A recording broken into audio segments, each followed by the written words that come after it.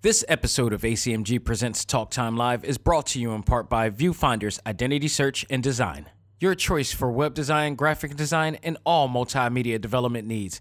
Visit VFISAD.com and let us bring your vision to reality. Previously on Talk Time Live exclusive. Let me tell you something. There's two things that I got out of this show.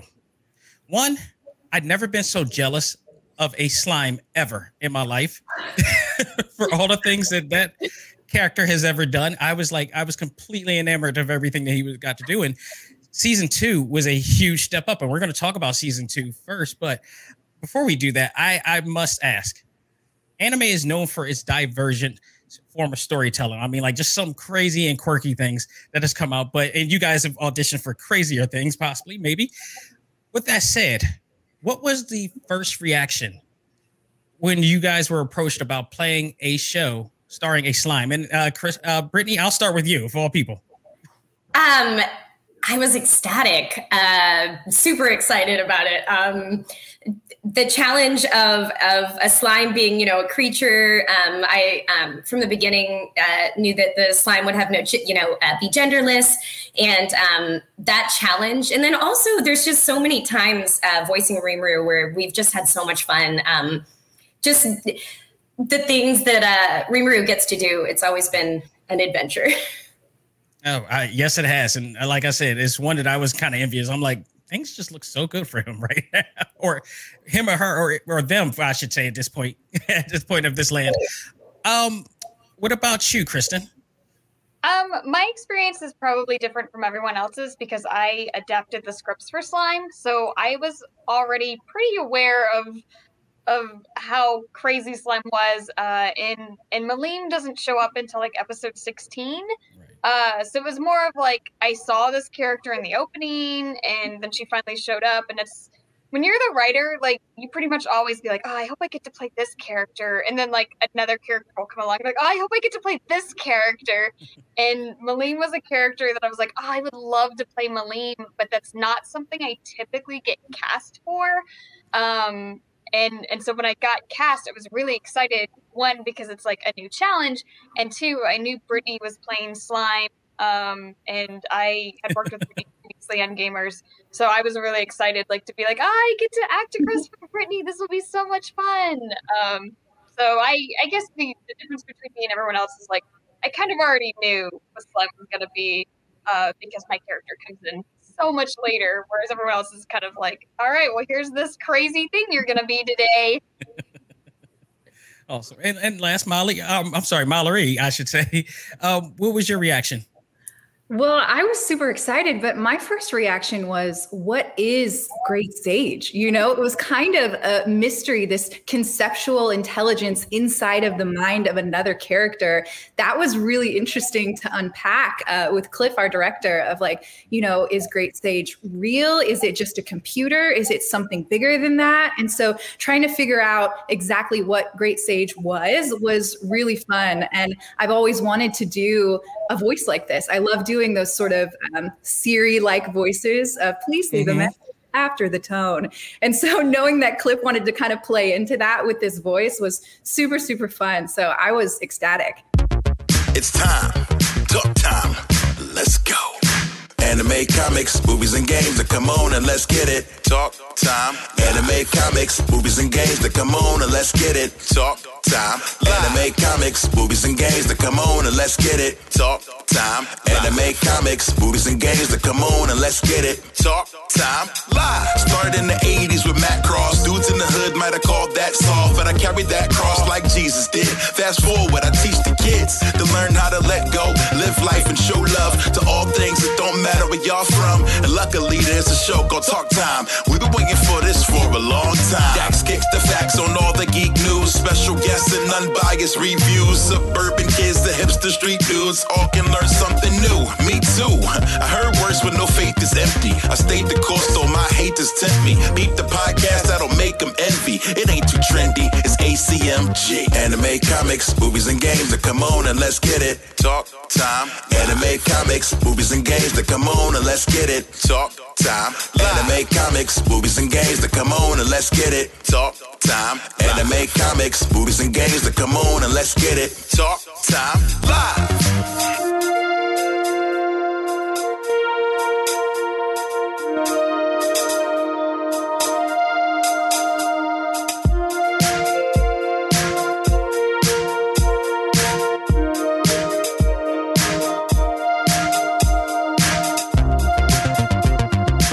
Ladies and gentlemen, welcome back to the journal of my life that covers all things anime, comics, movies, and games. This is ACMG Presents Talk Time Live, the Prime Show. I am your host, Xavier Josiah. Folks, we got a fun show for you today with our talk topic being my review of Star Wars Visions.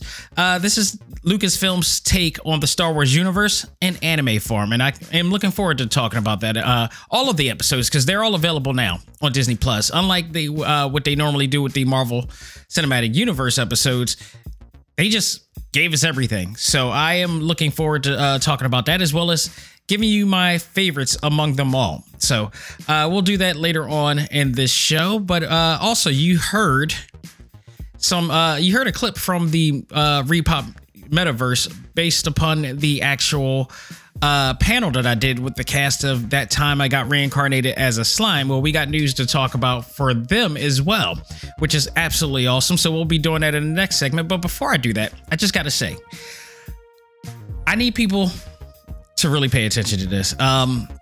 In terms of how we live our lives on social media, and I kind of spoke briefly about this in the last episode, but I just want to say briefly, and I'll say this at the end.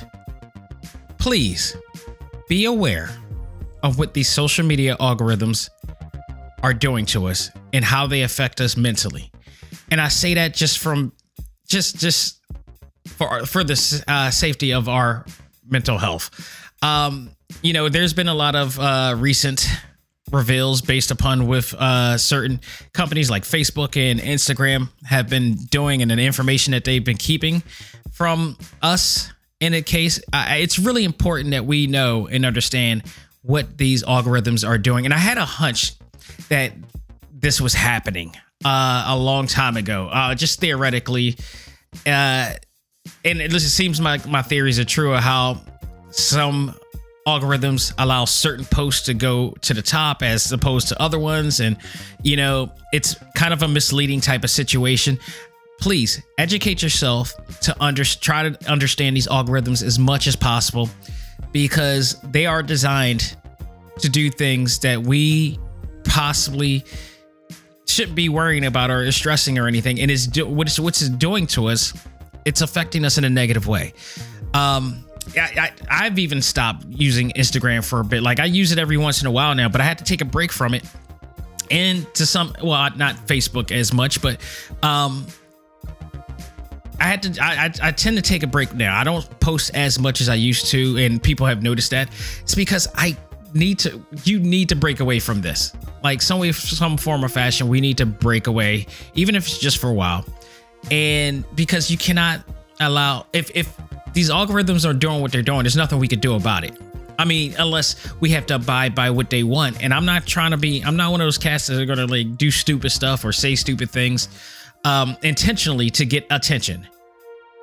I'm not one of those cats, and far be it from me, I'm not an Instagram model. So, I'm not going to move up to the front that way. And I refuse to sell myself out to even, just to get a few likes and all that stuff and, do everything. I'd rather do things the genuine way. And if that is what it is, that's what it is. But, people, just be careful of how these algorithms are working, because it's only working to some people's benefits. It's what I call the club strategy. And for those who've ever been to a club before, a nightclub or something like that, that clubs usually do this all the time. They allow people, like, they let the hot girl, they let all the hot women in. And basically, they let all the hot women in to attract the guys to come in, which means they'll be buying more drinks and getting more money and all this stuff. And they'll have celebrities get a VIP treatment as well. Social media does the exact same thing, especially like Instagram, where all the Instagram models are the ones that they shoot to the top to get more notoriety. And so it's like, even if you're a scholar or whatever like that, if you're not hot, you're not getting to the top. If you're not some type of form of education or whatever like that, or something, or even somebody who does something crazy, you get straight to the top because you're attracting more people. There is a structure that they're doing, and it's a structure that's creating corruption within our daily lives and minds. And some of it can be very deadly. So please be aware of how social media algorithms affect you and affect other people for that matter. And I think if we learn that more of that, we can actually be in control of the situation in this case. All right. That is all of my rant for the day on that. Let's get down to some news. So without further ado, let's find out what's new in the world of ACMG. And now, it's time to find out what's new in the world of ACMG.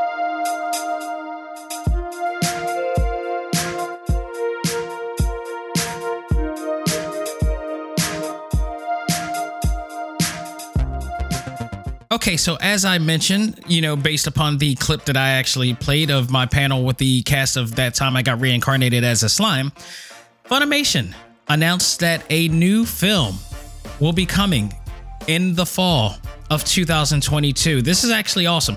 Now, it's funny because I never asked that question. That's one question I never asked when I interviewed them. And I actually asked about a spinoff that was rumored to be coming out, and due to NDA, of course, they couldn't confirm nor deny it in this case. But what I didn't ask about was a movie, and that's fault on me. But a movie is coming. This is going to be very interesting as to what it's going to be based on. Is this going to be a completely new story, or is it going to be based upon the events of the story that's already there? So I'm very much interested. I've grown fond of this series. It's a really fun series, and I feel like that they've gotten into some deep waters in season 2 and just total like 180 and such, and it was pretty awesome. I really enjoyed it, and I enjoyed talking with the cast as well. So obviously the same cast will be in there, and they're gonna dub it as well. So I'm looking forward to it. This is going to be interesting. So hopefully we'll get more information to that. But I found this out based on Funimation announcing it and their stories online. So I'm looking forward to it. This is pretty awesome. I cannot wait to see that as well. So I also wanted to give my thoughts on the Batman trailer that has come out this week. And they released a 1 minute and 20-second trailer showing Batman out there, and it looks, I'll be honest, it actually looks pretty good. It, of course, is very dark. It feels like it's in between Christopher Nolan and Zack Snyder to some extent. I still need to be convinced of Robert Pattinson in terms of his Bruce Wayne, because he looks very goth in this trailer.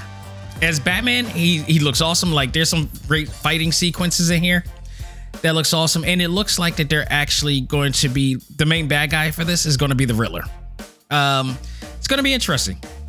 It's only like I said, it's only 1 minute and 20 seconds, so you can't really get too much of a feel. But what I got was actually pretty interesting. So, just Robert Pattinson looks nothing like a Bruce Wayne to me. He looks more like the guy who plays Polka Dot Man or Scarecrow. That's what he comes off to me. But within the trailer, you do see, scenes where it's leaving hints and clues that it's the Riddler is the person he's going to be going up against. And there's a message. There's a whole bunch of hints and messages going out there. And then at the end, when they say in theaters, it says 2022, but it's all in question marks. So that's pretty much it on that note. It is not enough for me to say whether it's enough for me to say like I'm interested and intrigued, but not enough to really say like, oh, I got, I'm anticipating this looks like it's going to be good. I'm just not that convinced yet, but so far so good. So we will see. And in fact, I noticed that it looks like Commissioner Gordon is going to be recast because Jeffrey Wright, who plays the Watcher on Marvel's What If, is opted to play James Gordon. So they're doing a lot of switching around on this one, which is awesome. Zoe Kravitz is going to be Catwoman, and we did see a little bit of a clip of her on there. And Colin Farrell is the Penguin. That is going to be interesting. So, yeah, it's going to be really interesting. Andy Serkis is going to be Alfred Pennyworth in here as well. Interesting choice. I think it's going to be a good choice, but interesting choice for that. So, the Falcones looks like is going to be in this. John Turturro is playing Falcone. Carmine Falcone. Oh, that's going to be... I think John Turturro will be able to pull it off. I have no doubts about that. Yeah, man, it's... I can't... This is one of those situations I can't judge on this quick trailer. I mean, it was a lot of editing and quick clips going on. But, and they haven't... Edward Nashton. Paul Dano. I've never heard of this guy. Edward Nashton sounds like he could be Edward Nygma. It's very possible. AKA he could be the Joker. I'm sorry, not the Joker. He could be the Riddler in this. Not really sure where that's going, but we'll see. From what I saw so far, looks good. I need to see more. I need to see a thorough trailer before we get to this point as well. So, yeah, man, we'll see. It looks pretty cool. And I think this is, I'm not sure. I could be wrong. It looks like this is going to be based on like the 01, possibly. So we will see on that note. But, it can't be like Val Kilmer or George Clooney bad. It just can't. I refuse to believe that it will be anywhere bad as those movies. The Joe Schumacher movies. So, who knows? We'll see about that. Also want to give my thoughts on the opening to Cowboy Bebop. And man, I gotta admit, I was already in on this already, but I think this is now convincing people, as per the response that the majority of people online are digging the intro. They are sticking with the original music for the show, which is awesome. The whole entire opening theme sequence mimics that of the anime in every way. It looks awesome, but it's like a live action version of the intro from the anime. I love the look because it's kind of giving me Dick Tracy vibes, and not only that, but Speed Racer. Like a lot of people, when the Wachowskis did Speed Racer, I loved it. I loved it because it really did feel like Speed Racer in a lot of ways. The actual anime to some extent, and I thought they did a good job. And it had a special type of feel, and it also gives me Edgar Wright vibes too with Scott Pilgrim in a sense too. So it looks great. It looks really great. I'm looking forward to it. I think now people are more interested in it because now we see them in motion. Now we see how everything is looking. I think it's warming up, and I think it was a great strategy for Netflix to release the opening sequence here. So it's coming out November 19th. I am looking forward to it.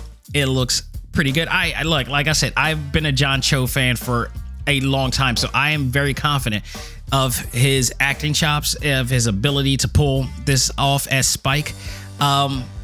People are just nitpicking on things about him, and those people aren't really fans of him. People have not followed his career. I followed his career since he first appeared in the comedy called, I believe, Off Center, which I thought was a very funny comedy that unfortunately didn't last. But then he ended up popping up in, all these different other projects and everything and movies, and then he became Mr. Solo and Star Trek. I have no problems with this dude. He could do comedy, he could do thrillers, and he could do drama. He has a range of different abilities in Hollywood. So I have no problem with this. He is the brother of the legendary comedian Margaret Cho, who I also am a big fan of as well. So, and I became a fan of him. I became more confident of him when I knew and found out that he was Margaret Cho's brother. I'm like, oh, he's got personality. He's got to when he's around her, and it shows. I followed him for years. I know what he could do, so I'm more confident in him. I think he can pull it off, and I think people. And guess what? Not everybody's going to dig it. There's going to be some contrarians out there. There's probably going to be some people who maybe generally do not like it. There are going to be some people who are contrarian, who probably just don't want to like it just to be, against the grain. And you're going to have people who are genuinely actually like it. We'll see. I mean, it could be good. It could be good in a sense that people don't want to admit it. That is good. But it could be bad too. But we'll see. We won't see until this actually comes out in November 19th. So I'm warming up to it, to being actually they're gonna put a lot of emphasis on this, and hopefully it will not be nearly no way hell as bad as Death Note, which, by the way, I just found out that they're actually doing a sequel to that god awful movie. Why? Like that movie was horrible. I mean, that movie was like, they filmed it in the same style, in same way that they would do a 90s film adaptation of an anime. It was totally, it sucked so bad. It really did. That was not good. I've only watched it once. William Dafoe, as great as he is, could not save that movie. And that they're doing a sequel. And they claim that they're going to do right by this sequel. Look. Look. I don't know, man. I really don't know. We will see. I hope this is just not based on special effects, but I don't know. Sheesh. Moving on. Disney Plus announced future plans for their platform and a celebratory day they're dubbing Disney Plus Day. It's in celebration of the first year of the streaming. I can't even believe it's been a year and everything that app has done within a year. It's amazing. They have fully. I don't think I've ever seen a streaming network or a platform establish themselves that quick and that deep.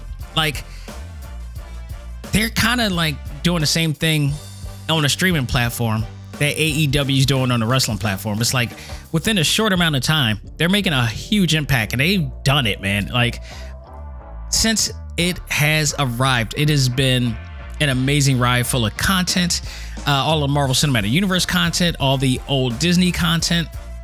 You add Nat Geo to that as well, and it's not stopping anytime soon. Like, very quickly, Disney Plus has became, no pun intended, a juggernaut in the streaming network world, and the wars for that matter.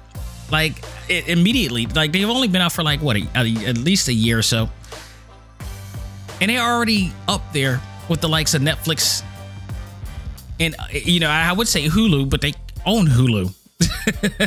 They took over Hulu and just like that, but they've been able to compete with Netflix very instantly, and it making Amazon Prime like number 3 in the bunch, which Amazon Prime, credit to them, they've actually had a chance to step it up in years. Like, there was a time where I never even watched one movie or one show on Amazon Prime and I was wondering, like, why am I paying $90 a year for like 2-day shipping or 1-day shipping?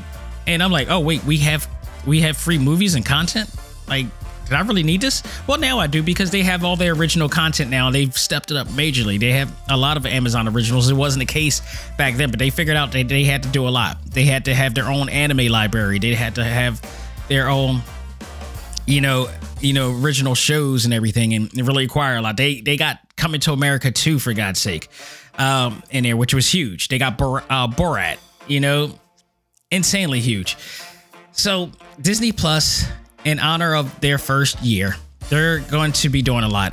They already announced that Shang-Chi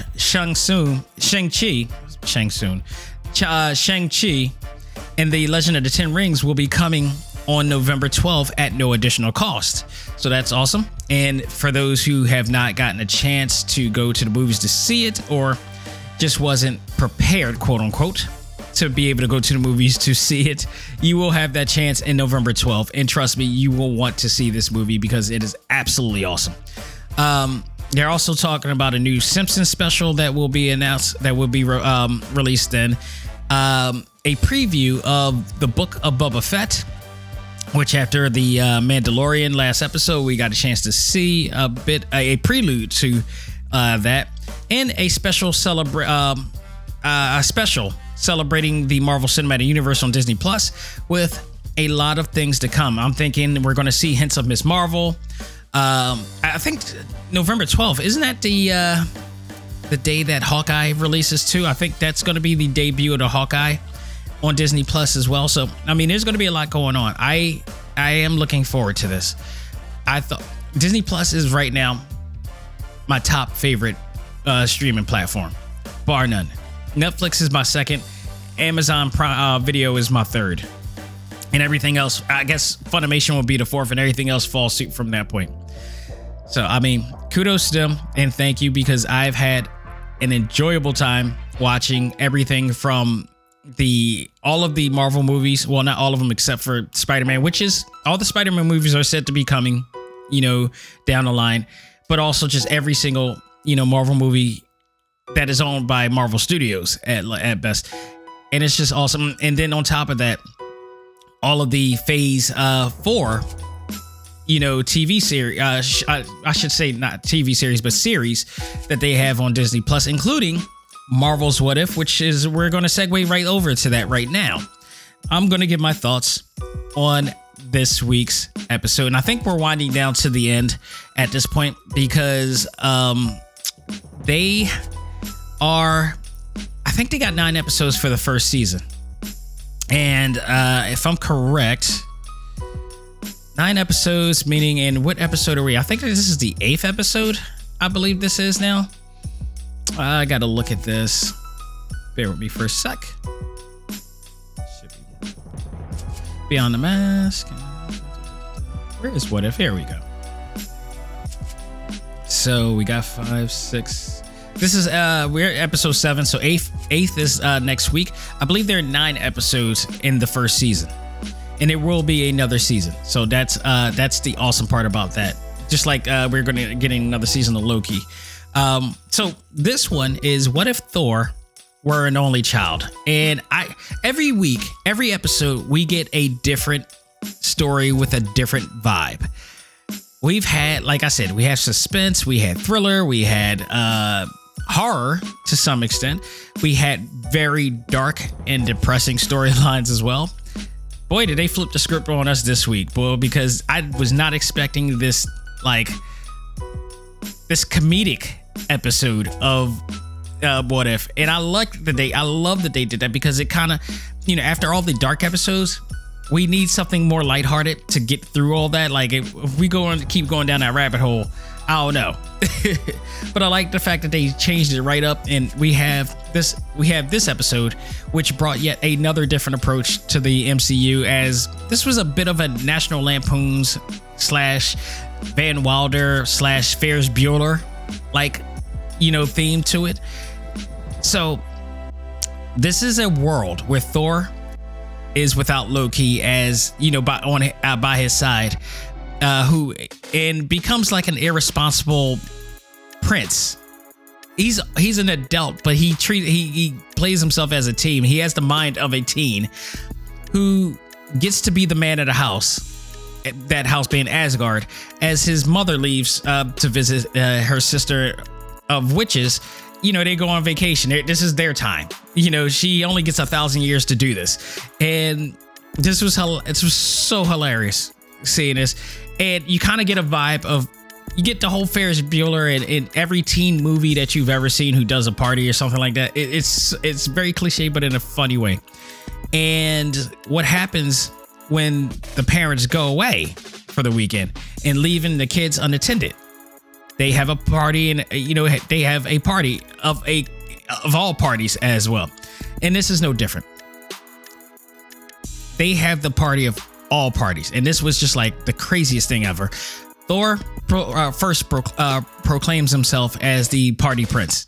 You know this is going to be bad from this part. He tries to convince his fellow courts to go with him on this, and they go on these outings all the time whenever their parent Odin goes to sleep.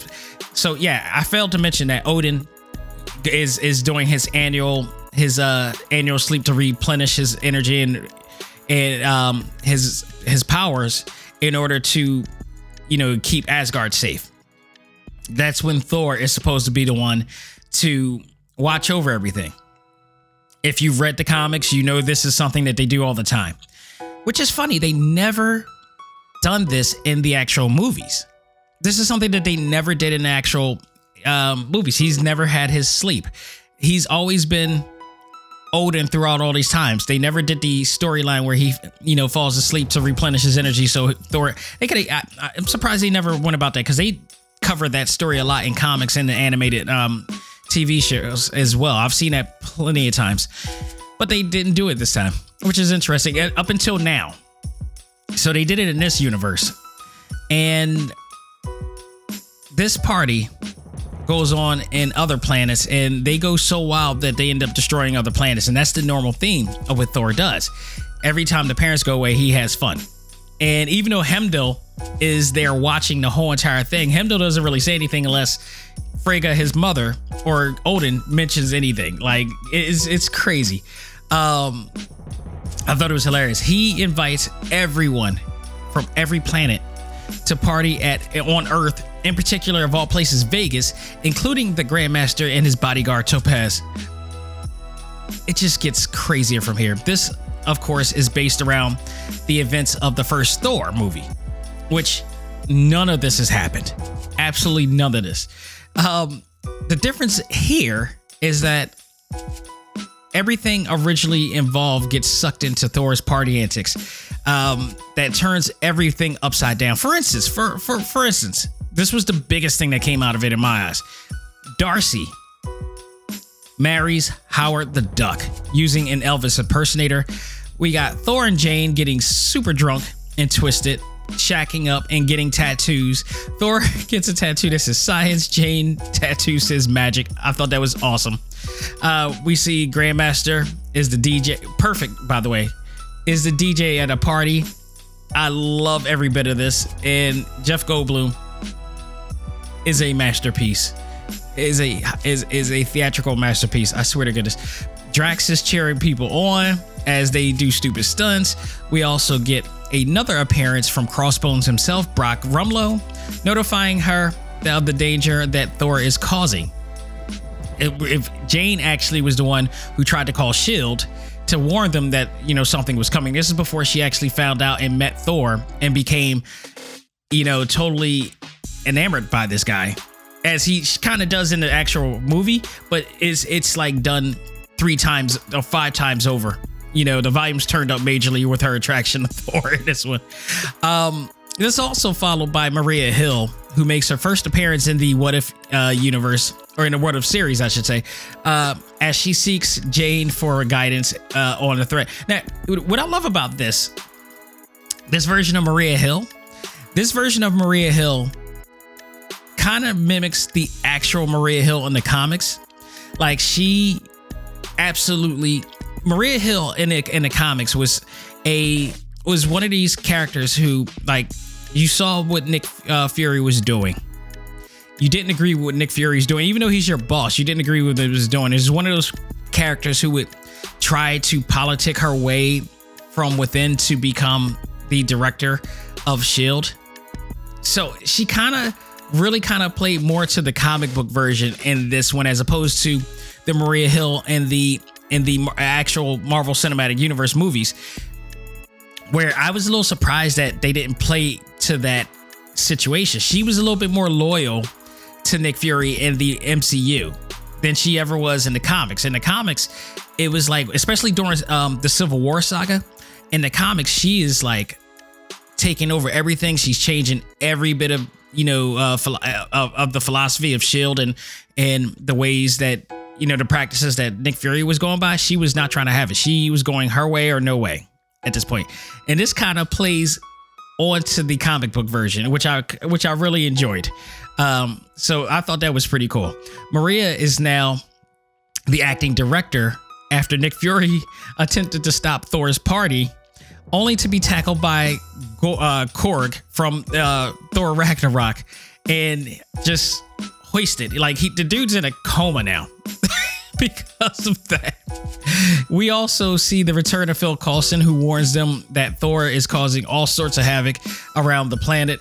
Here, Maria Hill has no other choice than to use the beeper that calls on their only hope of stopping this party and stopping the party prince, if you will. So later in France, we get the appearance of Loki in full frost giant form as he returns as a result of him not being adopted by Odin. So you guys remember, he was adopted by Odin as a peace treaty with the frost giants, and he was made to appear as Asgardian, if you will, never to look like the frost giant version of him that he was meant to be. Yeah, that was, we actually get to see Frost Giant Loki. It was pretty epic. And the two play like they are enemies, but then reveal that they are like the best of friends and party together all the time. The two see what they believe is a shooting star, only to reveal that is none other than Captain Marvel, Karen Danvers herself, who orders them to leave peacefully or else. So Captain Marvel in this stage is playing the cop in every teen movie who tries to stop a party. And so everything is so I love the formulaic way that they're using every teen movie that we've ever seen to play into this what if. It's brilliant. It's brilliantly done. This leads into a very awesome battle between Thor and Captain Marvel. And let me tell you, this animation and art style is tremendous. It's one of the best fighting scenes. It was the best fighting scene I've seen since I guess episode 3 when when the Avengers died at the hands of Hank Pym and Nick Fury was fighting Hank Pym. Or actually it was Loki that was fighting Hank Pym, but it made it to seem like Nick Fury was fighting him. But I thought this was an awesome battle. And it's something that we don't get much in these series. So it was even more special seeing it, especially with these two titans, battling it out. We see Captain Marvel knock Thor from the UK all the way back to the US. And I love that whenever they're coming near the country or being knocked into another country, that we show the actual world, but it has the writing of what state or what country that it is. It is awesome. It's kind of like the globes that an actual globe that we have, which has the writing of the countries in there. It's really awesome. So after the epic battle, Thor bested her basically, while all of the alien party guests taunted her, calling her party pooper. But I thought that was funny. While Maria and Marvel talk about the failed mission, Jane gets a call from Thor as she asks him, did he really destroy the planet? She asked him multiple times, did he destroy the last planet he partied in? And she was worried because this dude is just irresponsible and just let things go. Thor says no and claims that the planet was inhabited and it was already ready to die anyway, which sounds like a lie. Jane is completely still smitten by Thor at this point, so she's just going along with it regardless of her instinct, knowing that he is, he's just creating chaos. Jane calls Loki again, or calls Loki, who is with Thor, at an all-night Chinese restaurant. Like, it's one of those situations, you party all the time, you go to a diner, you go to some all-night, restaurant or whatever. Unfortunately, he cannot do that because Loki dropped the phone and it went straight down and everything just went kaput. So with no idea of how to end Thor's party binge, Darcy unintentionally came up with the idea of contacting his mother Frigga to come up and stop this whole entire chaos. As the chaos continues, we see various acts of destruction, including the return of Surtur, who basically flirts with the Statue of Liberty, unbeknownst to him that the statue is not alive, and he is destroying it by touching it and with his lava hands. Very funny moment. Absolutely funny moment. Frost giants are desecrating Mount Rushmore using their ice powers. Surtur is once again causing more chaos by doing the limbo on the electric wires used to power the entire state. So that's a problem. Jane creates a device, meanwhile, that will amplify her voice in order to call Heimdall to send her to Asgard, where she can meet up with Frigga.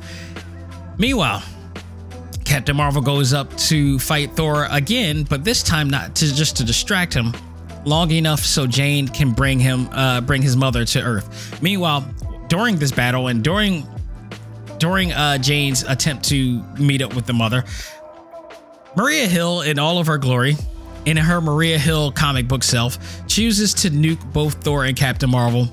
And Crossbones is pretty much just like, wait, aren't you going to hurt Captain Marvel? And very quickly, she goes off, and Maria Hill goes off and says, she'll be fine. Get ready. She's ready to nuke the hell out of him. She's eager to want to hit that button. In order to stop these two from destroying, or at least Thor from destroying the Earth. All of this happens at once. And with the little time Jane has to bring Frigga to Earth, she does explain to him that, you know, he's causing trouble on Earth. And just at the nick of time, Frigga appears to scold him and to tell him that she's coming to see what he's been up to. So this is the Ferris Bueller moment, or the every teen movie moment, where the parents are coming home and they got to clean up the place before they come home. Like any party movie ever, Thor has a short amount of time to clean up everything, but in his case, in epic proportions. While his mother hastily approaches Thor looks for the help of his friends or all the people that he invited to the party, only to discover that no one wants to help him and leaves him to this mess. It is then that Thor demands, using his hammer Mjolnir, that, you know how, first of all, real quick, you know how long it took me to ever pronounce the name of that hammer? I've known about that hammer since I was a kid reading comics. Never knew the pronunciation, never knew the name. This is why it's important to have live action, you know, adaptions or cartoons based upon it, so we can hear the pronunciation of this. It is no way anybody would have known unless they've studied that type of literary structure of how to pronounce the name of the hammer. Okay, so he pretty much demands him using a hammer to burst out thunder, and tells him, you know, everybody took part putting into this, and to let them know that his mother is coming, and everybody apparently was scared of his mom. They know who his mom is, and they decided to try to put everything back to normal before she comes. And they did the whole Ferris Bueller thing, where it's like, you know, Ferris Bueller's racing to get back home. She's getting closer to being home. You know what I wish? I wish they would have played the same music from that very famous moment when Ferris Bueller's trying to come back home, and the parents are racing to get back home to check up on him. I wish they would. That would have been awesome if they would have played that.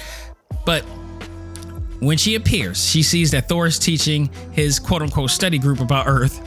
Captain Marvel then appears to back him up on his lie by giving him a tablet full of information about the planet. Frigga thanks Captain Marvel for quote-unquote helping her to educate her son, meaning she knew exactly what she was doing and what he was doing, but she was thanking him for putting him in his place.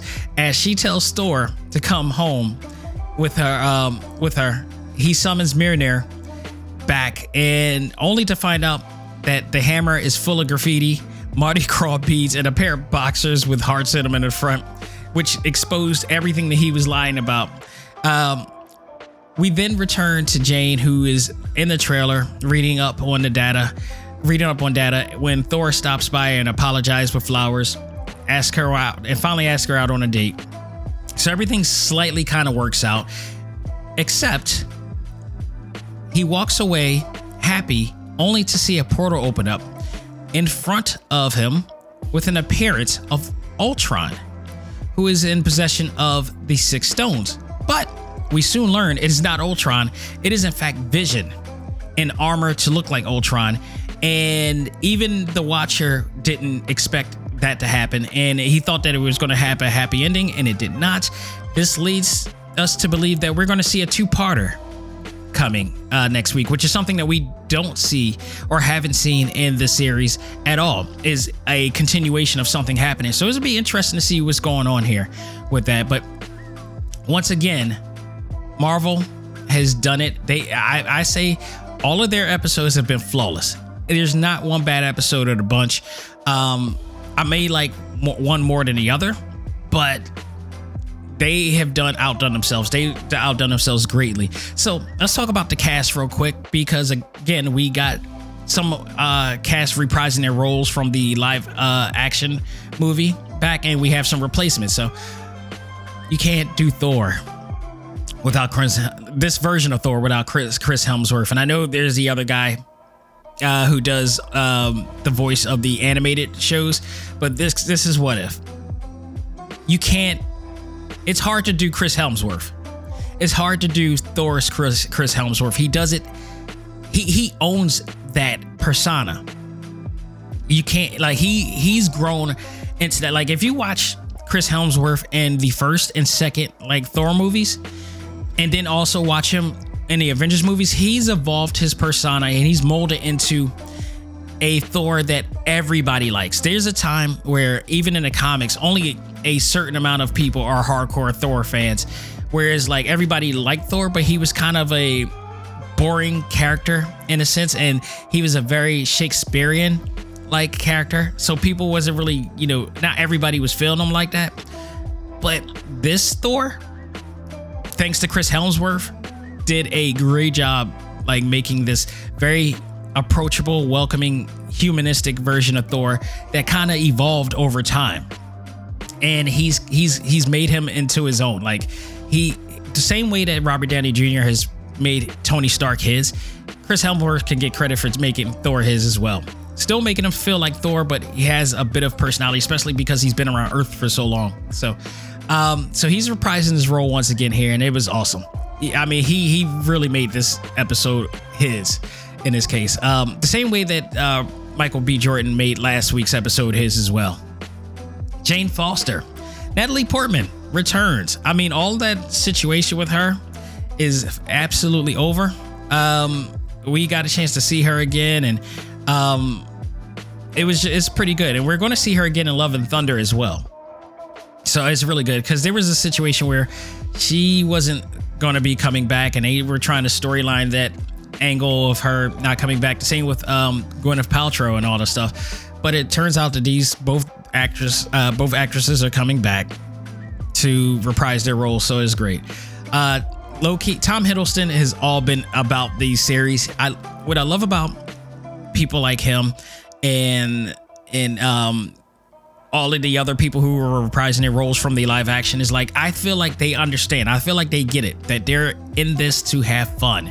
Like, in some cases, they can argue being just as big of a money-making deal as all of the other ones, to say, even though they're not making nearly as much money.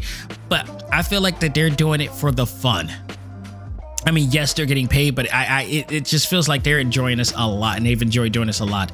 God, thank you for not only bringing Darcy in, but also getting Kat Dennings to reprise her role, because again, yes, she is one of the smaller characters, but her character has evolved since that of WandaVision, and she has become such a favorite character, a favorite side character in this whole entire universe. And it was because of her portrayal of Darcy that got her own show on Two Broke Girls, which I love that show, and I'm a huge fan of Kat Dennings, crush on Kat Dennings to no end. And she was every bit as awesome in this episode, especially with her dating Howard the Duck, or getting twisted with Howard the Duck enough to get married with this dude.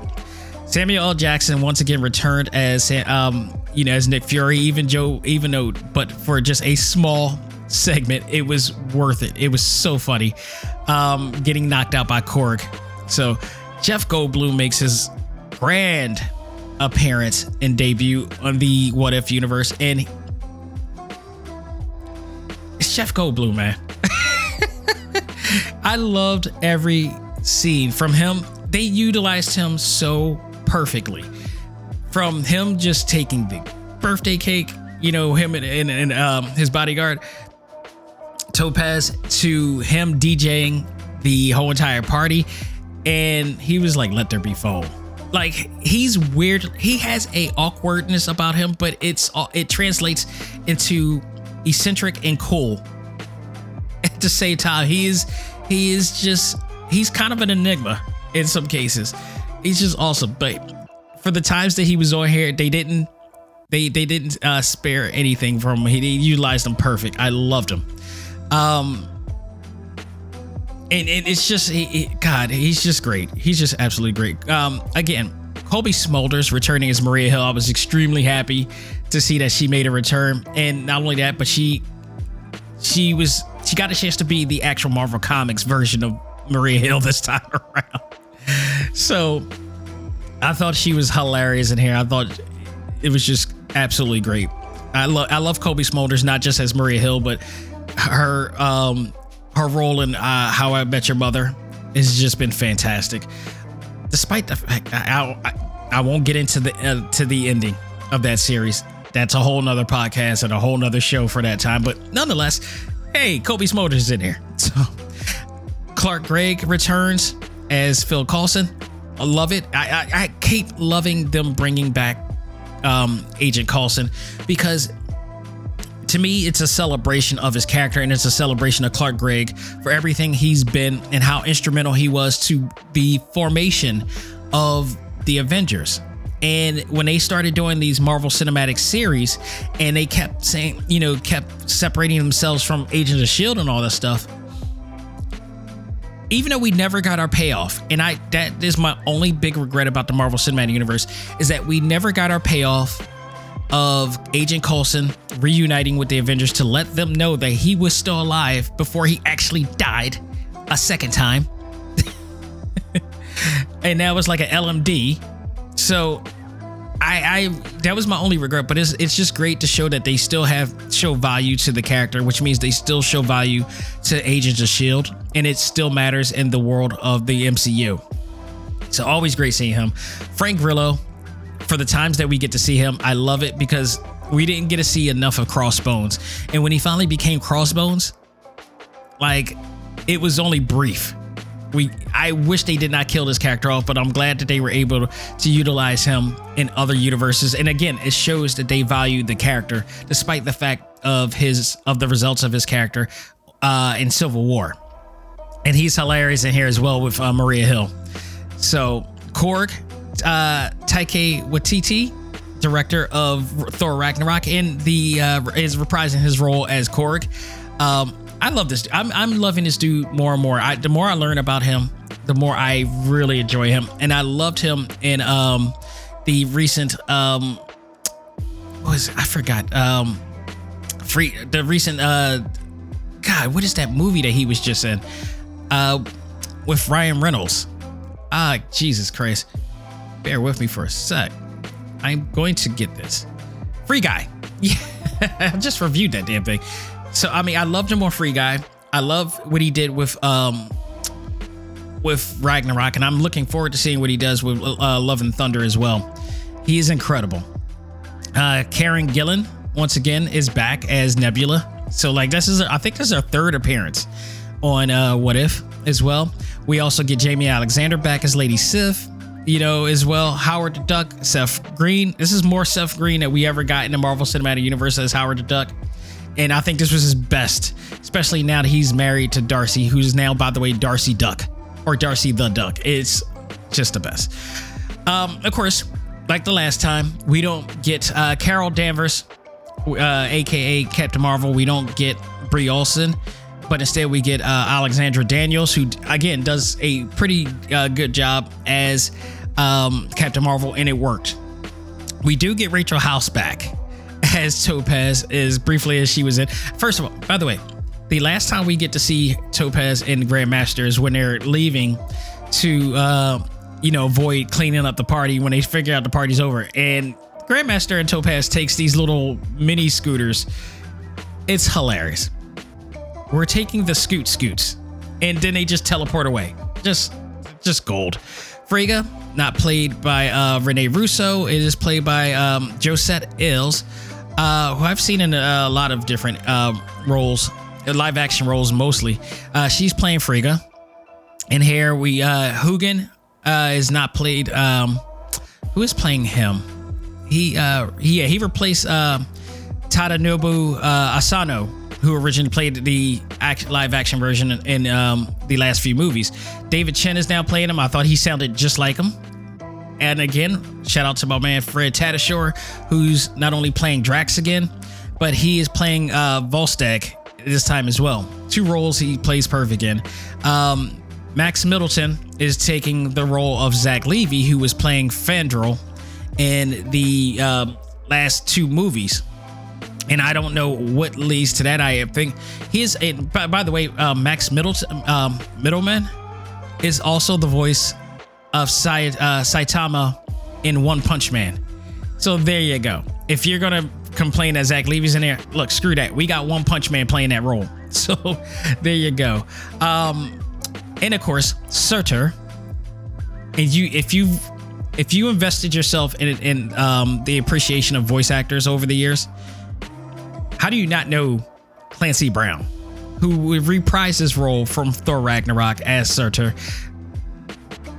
Can I say how much of a insanely huge fan I am of Clancy Brown? Not just because of his voice acting roles for years, from this to Lex Luthor to so many others in video games and all that. That dude's the Kurgan on Highlander. If for those of you who don't know Highlander, go back and watch that movie. Find that movie, watch it. It's on Hulu. It's on Amazon Prime. I think you can watch it on your Prime account. By the way, his famous quote, "I got something to say," is rather to burn out than to fade away. And he has the best villainous voice in all of Hollywood. And he is also Lex Luthor in the Superman and Justice League Unlimited series as well. Cannot go wrong. And of course, we got Jeffrey Wright, aka The Watcher, aka Commissioner Gordon, in the Batman movie coming up. So again, another fantastic episode of What If. And I can't wait to see next week's episode that's going to involve Vision with the Infinity Stones with Ultron robots all around. I am desperately looking forward to that. Wednesday is only a few days away, people, so get ready for that. So folks, that will do it for what's new in the world of ACMG. We're going to take a break and come back, and I'm going to review Star Wars Visions, the collage of beautifully animated anime features based on the Star Wars universe. We'll talk about all of that right after this.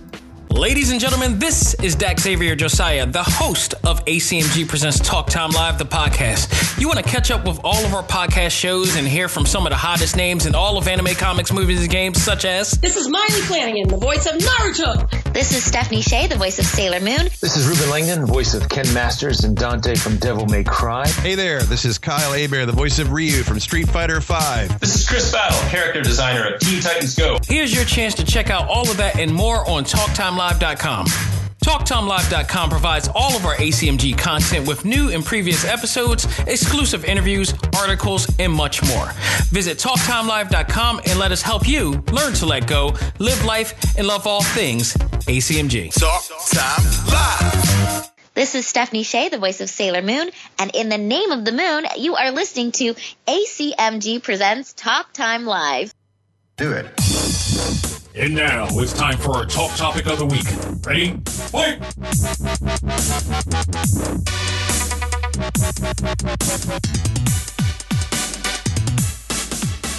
Ladies and gentlemen, we are back with our talk topic of the week, and it is my review of Star Wars Visions, the much anticipated series celebrating the Star Wars universe in anime form. There are about, I believe, 9 episodes, and each episode has been animated by a different Japanese studio. And I don't have all of the information right now on which studios were involved in this, But one of them I do know. I believe maybe Studio Merit, the people aren't they responsible for Kill la Kill? I believe, because you can see that studio all up in here. Studio Kill la Kill. Who is the studio behind this? Trigger. Yeah, there is definitely signs of that company doing a particular episode, which we will definitely talk about here. But every one of these episodes, I mean, they pretty much took on the task of doing what the Animatrix has done, and with and what Gotham Knights, if you guys remember that, Warner Brothers has done this before and made 2 features based upon 2 franchises. And the very first one was The Matrix.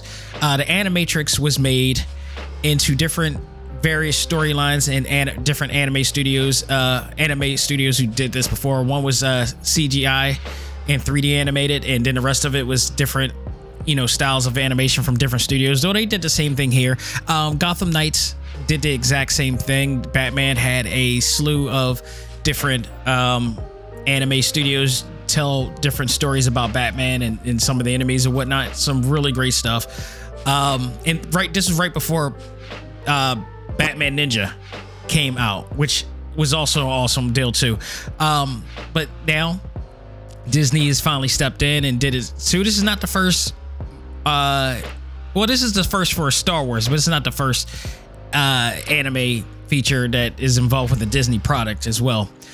But we have 9 actually awesome episodes. I might actually say 8, because truth be told, there was one episode I wasn't truly feeling in here, and it didn't really excite me as much. But I'll go down the list of the episodes, what I thought about them, and then also I'll give my top 10 or top 9 of the bunch, leaving one of them being the actual least favorite of the bunch. Before I do that, let me. Here we go. Because there were some star-studded casting in here that I want to mention in this, and I was very excited. Some are people that I know and have the chance to have on my show. Others are really huge star-studded, names as well in here. So, and very familiar names as well. So let's start with The Duel, which playing in my TV right now in my office here. The Duel was awesome because I love the feudal Japan theme, and there's a lot of different episodes that carry the feudal Japan theme and assimilate it with the Star Wars lore and Star Wars cultural, aspect of it. But this was very heavy, very, very heavy feudal Japan. Feudal Japan take on the Star Wars universe, and you have a wandering stranger with a mysterious past defends a village. What I loved about this is very, very Shogun-esque in here, and it turns out that this stranger was actually a former Sith. I love the enemy that was a female with her lightsaber was unlike anything I've ever seen before. It was a lightsaber that was made to look like a weaponized umbrella with a whole bunch of lightsaber blades in there, and it's huge, and she is handling it herself. It's funny because when they reveal what she looks like, she kind of looks like Shinobu from No More Heroes here as well. But I love what they did with the first episode. The first episode started off really great. The action scenes were epic. It was just beautifully done. I love it had a manga look to it. It was all black and white, a lot of shading and within the characters, a lot of shadowing and drawing and sketching and effects and everything. Beautiful, just absolutely beautiful done. It's just like a manga just come to life in here. And I want to see more of this. That's what this series ended up doing, is that it made you want to see more of some of these stories, in the same way that we want to see more of some Marvel Cinematic Universe stories from What If. And it was just well done on the first episode. Second episode, and this one is like 15 minutes. A lot of the episodes range from The lowest is like 14 minutes, and I think the most is like 24 minutes. That some of these episodes, because some of them, you know, they're back and forth. So I believe this one was 15 minutes here. The second episode was actually the episode it was like my least favorite, and it was a shame because it consisted of one of my favorite actors right now, and it was called Tatooine Rhapsody, which consists of a band with big dreams is looking to save one of their own from Jabba the Hutt and Boba Fett.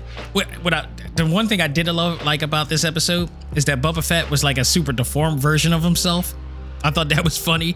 Also, Boba Fett is played by the man himself, Temuera. What is it? How do you spell it? How do you pronounce his name? Temuera Morrison, who actually plays Boba Fett in virtually everything, live action or animation. Like, he's contracted to stay that character all the time. So, but Joseph Gordon-Levitt also played in this episode, and while I love Joseph Gordon-Levitt, I did not like this actual deal. It was farthest from the feel of a Star Wars-esque, you know, storyline. And furthermore, at the end, they were in a band, you know, singing rock, and this like Green Day-ish like you know, song. It felt like it didn't fit. It really, and I'm not saying that the animation was awesome. The character design was phenomenal. The voice acting was great. It's just the story itself. It felt it out of all the you know episodes that they showed, this one seemed to have lacked the cultural feel of Star Wars more than anything. It's not to say I didn't like it. Like, under other circumstances, this would be a cool anime. For this, I just feel like it kind of fell flat on the idea of it, even though it had Jabba the Hutt and Boba Fett in there regardless. The twins may have been my favorite of the bunch so far. I think the twins was really well done. I thought it was cool, and it was about twins born under the dark side clash aboard the massive Star Destroyer, and basically the brother was actually trying to save the sister from dying or whatever like that. And you know, he wasn't exactly a very Sith-like at best, especially when he was trying to save his sister and all this, and his sister not really, you know, pretty much giving a damn in this case. But it led to some really awesome moments and some really great action. Again, animation and character design was phenomenal there as well. And this was, I believe, the episode that was drawn by the team in studios that brought us Kill la Kill. I'm pretty sure. I will put money on, I could be wrong, but a lot of the animation from that episode looked exactly like Kill la Kill.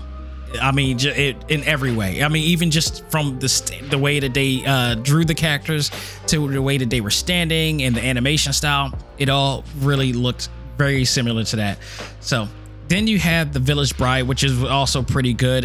This one, I believe, consisted of Stephanie Sheh, who he plays the voice of Sailor Moon.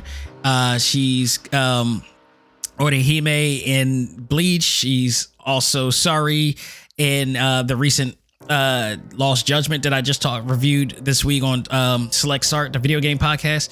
She's back again. Let me tell you, Stephanie Sheh, if any of you get a chance or haven't seen it yet, go to talktimelive.com, onto my media page, watch the interviews with her in air, whether my panel with the Sailor Moon cast that she's involved in or the cast of Bleach. She is one of the hardest working actors in that realm. She is so like filled up and busy. Like, what she does is just amazing. I'm a huge fan of her, not just because of her ability, but just because of her work ethic. I am such a big fan of Stephanie Sheh, and she's just a down-to-earth, cool person. If you like, she's been on my show, but even before I did the panels, she was on my show like a long time ago, and we talked about what she does and what she goes through, and what she's very open, very transparent, and I so appreciate her and everything she does in the business. So it was really cool to once again hear her talents in this episode. But this episode consisted of a Jedi who's on the run, and is in unique customs of a remote village under threat of the warlord from there. So you have that. The Ninth Jedi was actually really heartwarming in here, but kind of also formulaic as well, because you kind of knew what was going to happen. You have a daughter of a lightsaber smith, is what they call him, person who puts together and creates lightsabers for Jedi. He's being pursued by dark forces with the dangerous mission. He's making illegal lightsabers for Jedis, and come to find out that these mercenaries are coming to get him. He gives the 9 lightsabers to his daughter to take to the Jedis in order for them to save them from the dark from the dark forces, if you will. And turns out she always wanted to wield a lightsaber, and she felt that she didn't have the proper training and power to be a Jedi. By the end, that was all changed. So I really enjoyed that episode as well. Episode 6, TOB1. I think as a gamer and a fan of Tetsuwan Atom, this was one of my favorites. This was absolutely one of my favorites. A cybernetic boy who dreams of being a Jedi discovers a dangerous truth about his creator. What they did for this, and why I love this episode so much, if you're a Mega Man fan or a Tetsuya Atom fan, aka Astro Boy, you immediately recognize what they're referencing and where they're getting the ideas for this episode from. TOB1 is in fact Mega Man. There's no doubt about it. Making his professor, who we learn later on is an actual Jedi. He's Professor Light. He's Dr. Light. There's no way you're not going to tell me that they're taking from Mega Man and Dr. Light. The kid looks exactly like Mega Man. He has the big arms and big hands, much like Mega Man, and somewhat like Astro Boy as well. But then you got the guy who looks like he has the beard like Dr. Light. He has the hair kind of like Dr. Light. He's kind of bald. I think he's bald if I remember correctly from the app. But I was so into this because of the idea of them bringing this mold of Mega Man and to the Jedi. It was brilliantly done. I really appreciated what they did here. And the animation was spectacular. It was so beautiful. Of all the ones that I wanted to see more of, I wanted to see this because I want to see where they would take this in terms of they're using the Mega Man theme for this. And now you have this boy going on an adventure around the world. And also the droid that he uses molds with him the same way Rush the dog does in Mega Man, and helps him become more powerful and do other things. I hope that they do a behind the scenes of this series, and I want to get a real info and lowdown on what the thought process of all of these concepts were. But this one was so awesome. I really enjoyed this. It was a great story. It's a beautiful story. They managed to grab your heart. He's this robotic kid is such a mascot character best. So I thought that was pretty cool. The Elder was awesome as well. A Jedi in his Padawan, I should say, pursues a dark and powerful presence. What I loved about this one is the Padawan in here was a person of color. He was a black character in here, and significantly played by the actor who plays Bart Allen on The Flash in here. So I thought that was really awesome. Let me see if I get his name. Jordan Fisher. He played Don in here, and he recently also plays in The Flash as Bart Allen, aka Impulse. So we're gonna see a lot more of him on The Flash, but it was great to see him in the Star Wars universe as well. So it was good. Again, not one of the best of the bunch that I enjoyed, but it was still great. Again, the animation, character design, also great. Great to see a black Jedi in here, albeit a Padawan or whatever. He did look like a black version of Anakin. He had the little small ponytail and everything in here. And it was a great episode at best. But I think my second favorite episode is going to go to Lop and Ochi. This was awesome. A family is torn about what to do with when the Empire encounters their planet. And here you have this alien kid who's looks like kind of I keep thinking of Saki Ojimbo when I think about this episode, because the kid looks like a rabbit and it's from another planet, but this family takes her on as her own because she's orphaned, and they end up taking her as her own. The daughter befriends Lop, and basically they grow up to become sisters, and he becomes his family. The father, again, this is another feudal Japan theme here, not as heavy as the first episode, but very feudal Japan-esque in this one.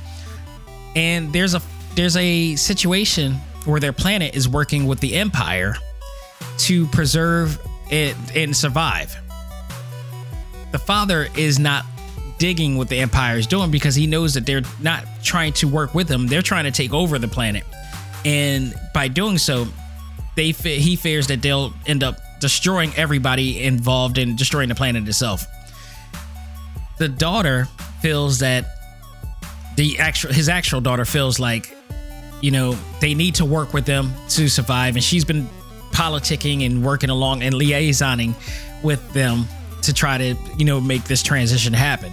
The father is not hearing it. He wants to rebel against them. Lop is in the middle in between this and just wants the family to work together and work this out. So she's more like playing to the philosophy of the father more than it is the daughter. Comes out, the daughter becomes full dark side Sith Empire advocate, and so much so that she cuts her hair, no longer showing that she's the little daughter or girl that he wants her to be, and then just comes out, end up fighting not only her family but the entire village. Lop ends up inheriting the lifesaver that is representative of the family, and because of her understanding and philosophy of the father, the father feels that she is more worthy of it than the daughter. And again, this plays on the old feudal Japan, philosophy and styles, and Bushido code and all that stuff. And it wind up that the two, Lop and Ultro, ends up fighting each other. So it turns out to be an epic battle. I love this episode. Like, one of my favorite. Between this and this episode 6 with TOB1, and the third episode with the twins, in terms of animation style and art style, all three of them are my favorites from there. So that was a good one. And then the last episode was Akakiri, which is a Jedi returns to his forbidden love to help defend her story. I love the story. Animation style is very abstract. Not one of my favorite art styles, but I do respect the differentiates how it differentiates itself from everything else. And animation is beautiful. The story is very strong. I like the fact that the guys pretty much sacrificed himself. This was the only episode, I think, where the dark side won, and the dark forces actually won, and the Republic won in this one. This episode also had one of my other favorite actresses in here as well, who unfortunately, again, IMDb does not highlight, and I have to go and find her. So bear with me for one second. Hopefully I can quickly find the actress name, because she played in some fantastic roles. She plays an Equalizer right now with Queen Latifah. Let me see if I can find. Here she is, Lauren Toussaint. Laura Toussaint, if you guys know that name, she's been on a lot of different shows. Recently, like I said, she's on The Equalizer with Queen Latifah, but before that, one of the best roles that I've seen her in was Orange is the New Black. She was like the biggest villain of, I think, season 2 or 3 of that, and she was so great at her role that I almost legitimately hated her, almost in the same way that I hated Andrea from The Walking Dead, but because I knew she was a big villain, and King Joffrey on in Game of Thrones. Like, her portrayal was that damn good. She played the role of Masago in here, who was pretty much a Sith Lord in this case, who ended up wanting to have the get the assistance of a Jedi, but in doing so, she manipulated him in so many ways to end up getting him to agree to work with him. And she did this by, tricking him to almost killing his beloved. And then the two end up working together, but by doing so, he needed to, commit to the dark side in order to do it. So it was awesome. In story form, it was very strong. I may not favor the art style as much, but the story was very strong. I loved it. And that was pretty much all of the episodes from there. I love this. And I also love the fact that it says season 1, which means we may actually get a season 2 out of this as well. So I enjoyed this overall. I don't know what a lot of people think, because I didn't hear too much about, like, I heard more people hyped about this series than I did reactions from the series and what people thought. Like, even in our ACMG Facebook group, I heard nothing in comparison to what we heard from like shows like Titans, which by the way is awesome. From other MCU series that we had, recently, from even normal Greg Berlanti TV shows. No reaction from this. This is really weird. I don't know what we're going to hear from this, but me personally, I absolutely enjoyed this. I may not enjoy this as much as I would say the, Marvel Cinematic series that they've come out with, but I thought they, considering that they made an anime version of Star Wars, is just awesome.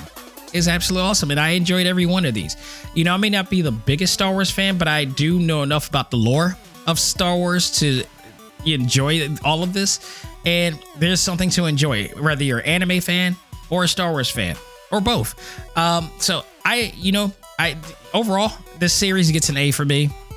I think it's a great tribute to anime and Star Wars, and combining the two great cultures together.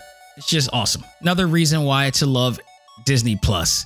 Absolutely. So, folks, that will do it for this edition of Talk Time Live. Thank you guys. Oh, God, scratch that for a minute. I actually didn't say what was my favorite, my top 9 of the bunch. Okay, run that down real quick. So, my top ranked episodes of all is Tatooine Rhapsody goes to number 9. Aki Kiri goes number 8 for me. The Elder is number 7. Number 6 is The Ninth Jedi. Number 5, Lop and Ultra is the number 5, making number 4 TOB1. Number 3, The Duel. Number 2, The Village Bride, and number 1 is The Twins. That is my number 1 favorite of all of the episodes, bar none. So, which, by the way, it's playing right now on my screen. It's about to auto play right into that. So awesome. So that is it. And again, now I can say this, folks, that will do it for this edition of Talk Time Live. Thank you guys so very much for being a part of this episode and every episode, which you can find on talktimelive.com. You can go there. You can find all of our episodes there. You can also, like I said, go to the media page to see all of the Repop Metaverse panels that I have hosted as well. Speaking of Repop, we are just 2 weeks away from New York Comic Con, the return of New York Comic Con. I wish I could say post-COVID, but it's not.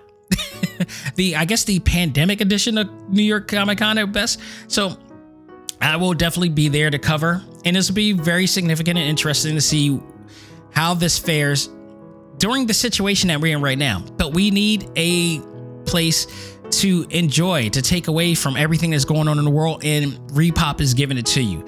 So I am looking forward to being a part of this in any form or fashion, and covering all of the events and all of the cosplays and everything, and seeing how this goes. I'm going back to New York. I said I was destined to go back to New York, and damn it, I'm making it happen. So it's great that I will be there. I'm going to cover it all, and you'll be hearing about my experiences there when I get back. So again, I'll have an episode next week, because next week's episode, I will review Venom Let There Be Carnage, because there's apparently some big things rumored to be happening with that. It's the only reason why I'm going to see this movie and paying money to see this movie, because as a Venom fan, I am a bit I'm a bit disappointed in the direction that they're going, but it may change by this time. So that will be next week's review. And again, for Select Start, the video game podcast, I will review ActRaiser Renaissance, the remastered version of one of my time-honored favorite games on the Super NES, made by Enix, now Square Enix.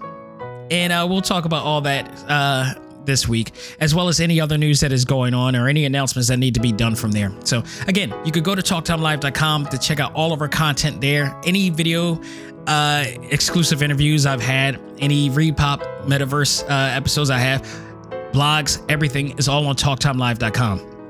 If you are looking to subscribe and download, you can do so on Spotify, iHeartRadio, Apple Podcasts, Google Podcasts, Stitcher, Podbean, TuneIn, Audible, Pocket Cast, Pandora, and of course, shout out to all my people in the Tumblr community. And by the way, thank you all for supporting, for downloading everything, because as of right now, I have reached yet again a new download record.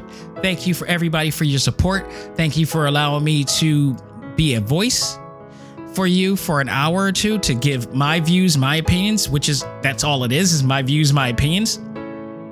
Doesn't mean only but so much in a sense. But, the fact that you guys are coming back to hear it, I appreciate it, and I am humble. Make your voice out there. And again, if I say anything right now in reference to the real world, is keep safe, keep yourself safe in all costs, keep others safe. And again, be aware of the algorithms of social media for your mental health's sake. That is it for me, people. On behalf of myself, this is Dak Xavier Josiah saying, learn to let go, live life, and love all things anime, comics, movies, and games. This is ACMG Presents Talk Time Live. I am out of here, and I will see you guys soon. Have a great week.